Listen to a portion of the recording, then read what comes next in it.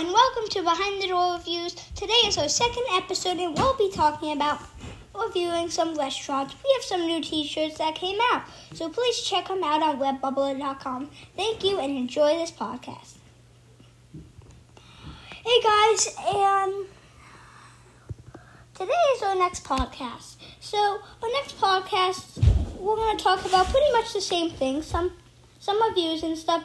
But this time we're going to change it up, and it's basically reviews, but we're going to talk about planning your Disney trip, and we're going to move right on to the hotels. So, at the hotels in Disney, they're very, very fun. But when you're picking one of the main things you have to do is go on YouTube or listen to podcasts like mine. And you have to follow people and listen to people talk about their experience, so you know what you're gonna do there. So when you're mostly planning a Disney trip, you want to go to hotels and stuff, but usually you want to start out with your hotels. You want to find a hotel, then you want to book your hotel. So the best hotels, I recommend one of my favorite hotels, which is the Polynesian Resort. So when you do your hotel, it is very confusing process when you're doing it. I booked my hotels every year I've gone to Disney, and I am a lifelong Disney fan, so I know a lot about these hotels and stuff. So I stayed at the Bay Lake Tower my last trip. This trip I might be staying at the Caribbean. So when you're deciding on hotels, it's leaning. You got to put a lot of time and research into all the hotels. So, what is the first step to planning on getting your hotel? First, you want to make a list. You want to make a list of hotels you want to go to. And then after you make that list, you're going to watch videos and research and listen to podcasts about those, every one on your list. So, when you're doing that, you want to listen to them. And when you find out which one you like the most after you listen and everything, next you see if you can get a hotel booked for you. You book your hotel, and then that's a lot done for your hotel. So then next, I believe it is reservation. Yes. Next, you do have to do your reservations. So, this is up my alley. I am Behind the Door Reviews, so this is really up our alley. So, one of the things about what I do is it's incredible. It is incredible how good it is. How good some of the restaurants are. So, I decide normally on restaurants I've been to and I redo them. But this time, you're going to have a difference with the restaurants. They are very good and they are very, very good.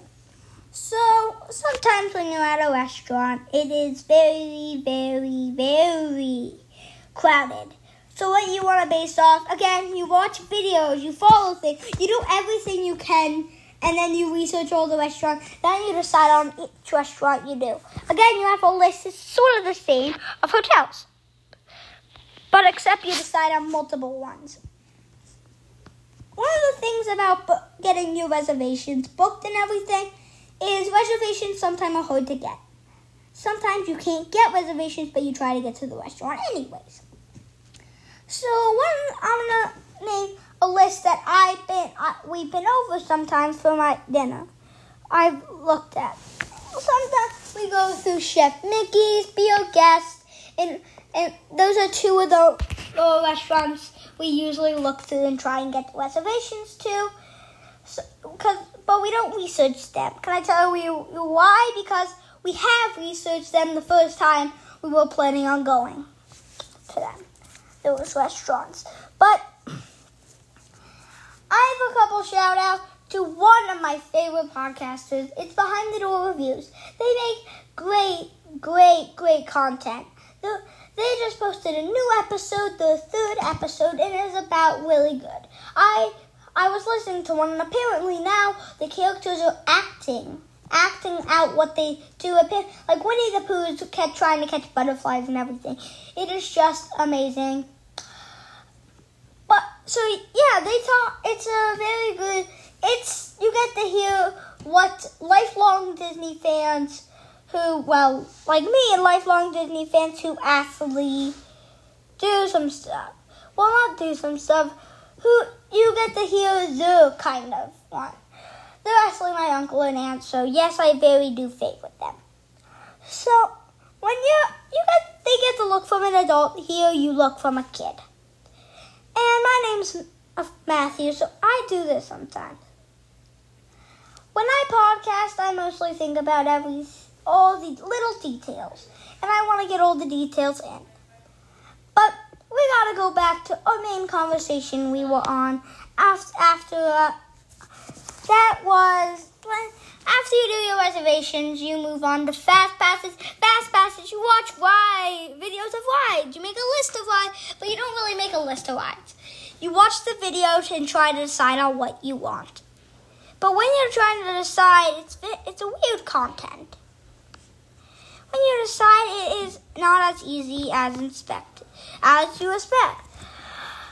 When I tried to decide, I got a fast pass for Slinky Dog because in a video sometimes they show fat people who got fast passes. And then they show the line next to him. When I personally, it was a 100-minute wait for Slinky Dog when I had a fast pass. And I passed by everyone just out to get to the ride. Same thing. Well, sometimes you might want to get stand by on Toy Story Mania. Because Toy Story Mania is a really, really, really special ride. They brought back the Mr. Potato Head from the original ride. So it's really a nice experience to see him. And also it's air conditioned. It's nice to stand in because it's not, just burning hot outside like sometimes Slinky Dog is. But it's air conditioned, so I usually get the fast pass. But it's still a good ride no matter what you do. But the standby line is a very good experience. I sometimes go for standby when I see the wait. If we don't have a fast pass ticket, we just do standby. If the wait's like 45, I did a 45-minute wait one time. It ended up pretty good, so it wasn't terrible. So I'm going to talk about some rides, like some restaurants I think they should bring back. Well, no. So next up, after you do all that, you go to After Hours in the little details and stuff. Like Villains Night, which I'm going to do a whole podcast on later on in the future. Like Villains or the Halloween party or the Christmas party, all those is like finishing touches. But I just named some of the real important stuff. So now, we usually do 2 contacts an episode. So my next contact is I am going to be doing one and only. I'm going to do about restaurants that need to come back. Or rides or anything that needs to come back. And I'll review the place or the restaurant or whatever replaced it and stuff. So it's still reviews. So first I want to go up with Mr. Toad's Wild Ride. Mr. Toad's Wild Ride was a very good ride, but it's a restaurant that I feel like it is a ride that needs to come back. And also when you're doing this, I think it should come back for one reason only. Mr. Toad's Wild Ride should come back because it was a feature of one of the main old classical Disney characters. And he was from way, way back then. So I really think they should get him back. The reason is, I have a couple reasons. Yeah, he's original. He's one of the original Disney characters. So it's a great time to have him back. So what I usually do that, when Mr. Toad's Wild Ride originally opened, it was Mr. Toad's Wild Ride. And there was a Winnie the Pooh in Disney. It's like a little Winnie the Pooh playground for the kids, but they get to meet the characters. But then they moved in Winnie the Pooh instead of Mr. Toad's Wild Ride, but they still left the memory of it. So one of the things about Mr. Toad's Wild Ride is I never went on the ride, but I reviewed the new ride that replaced it, Winnie the Pooh Adventure. I more review it as I love the ride, but personally I think it's an 8. I'll tell you some reasons. When you're in the experience, it is a very, very good ride.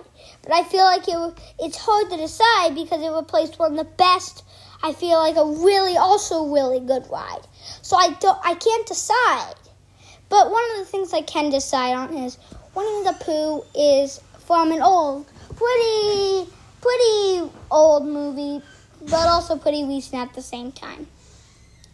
They have some because they came out with Christopher Robin, which is a recent movie, but they also have the original Winnie the Pooh films, which is an old one. So it's a hard decision. I mostly focus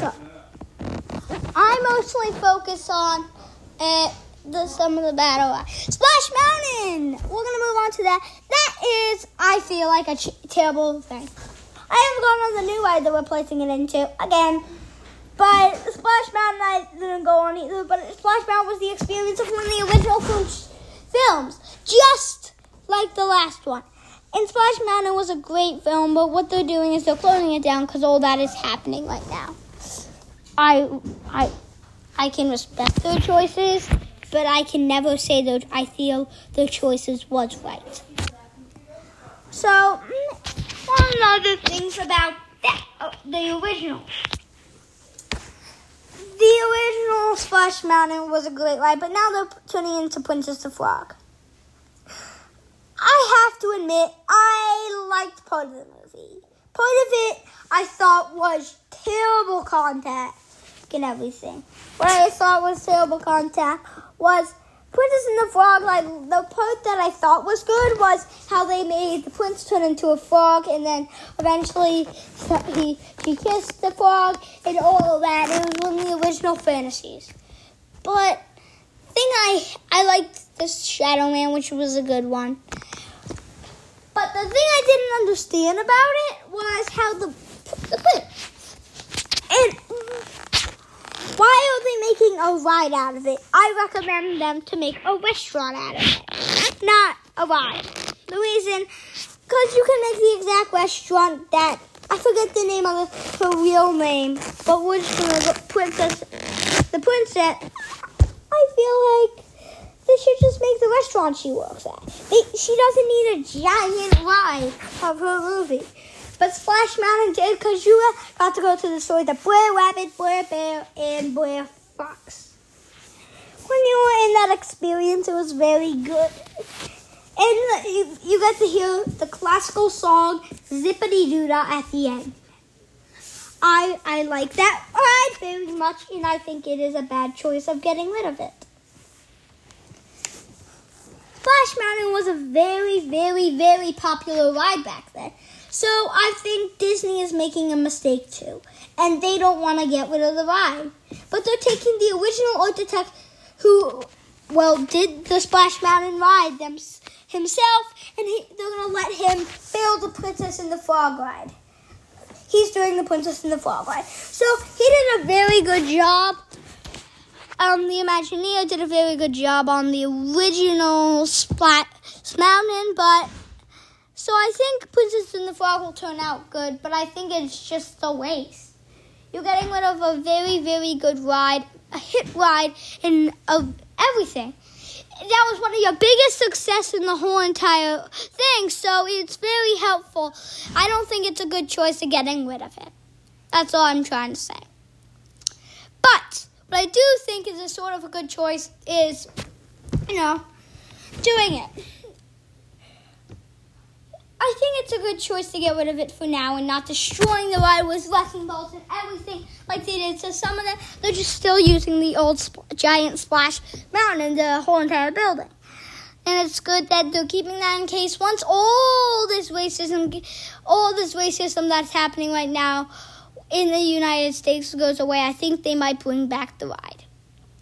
So that's it for today's podcast, and I hope you enjoyed today. I'm sorry about how I ran late this week, but I'll try and get another one in next week's. Bye, and make sure to check out us on redbubble.com.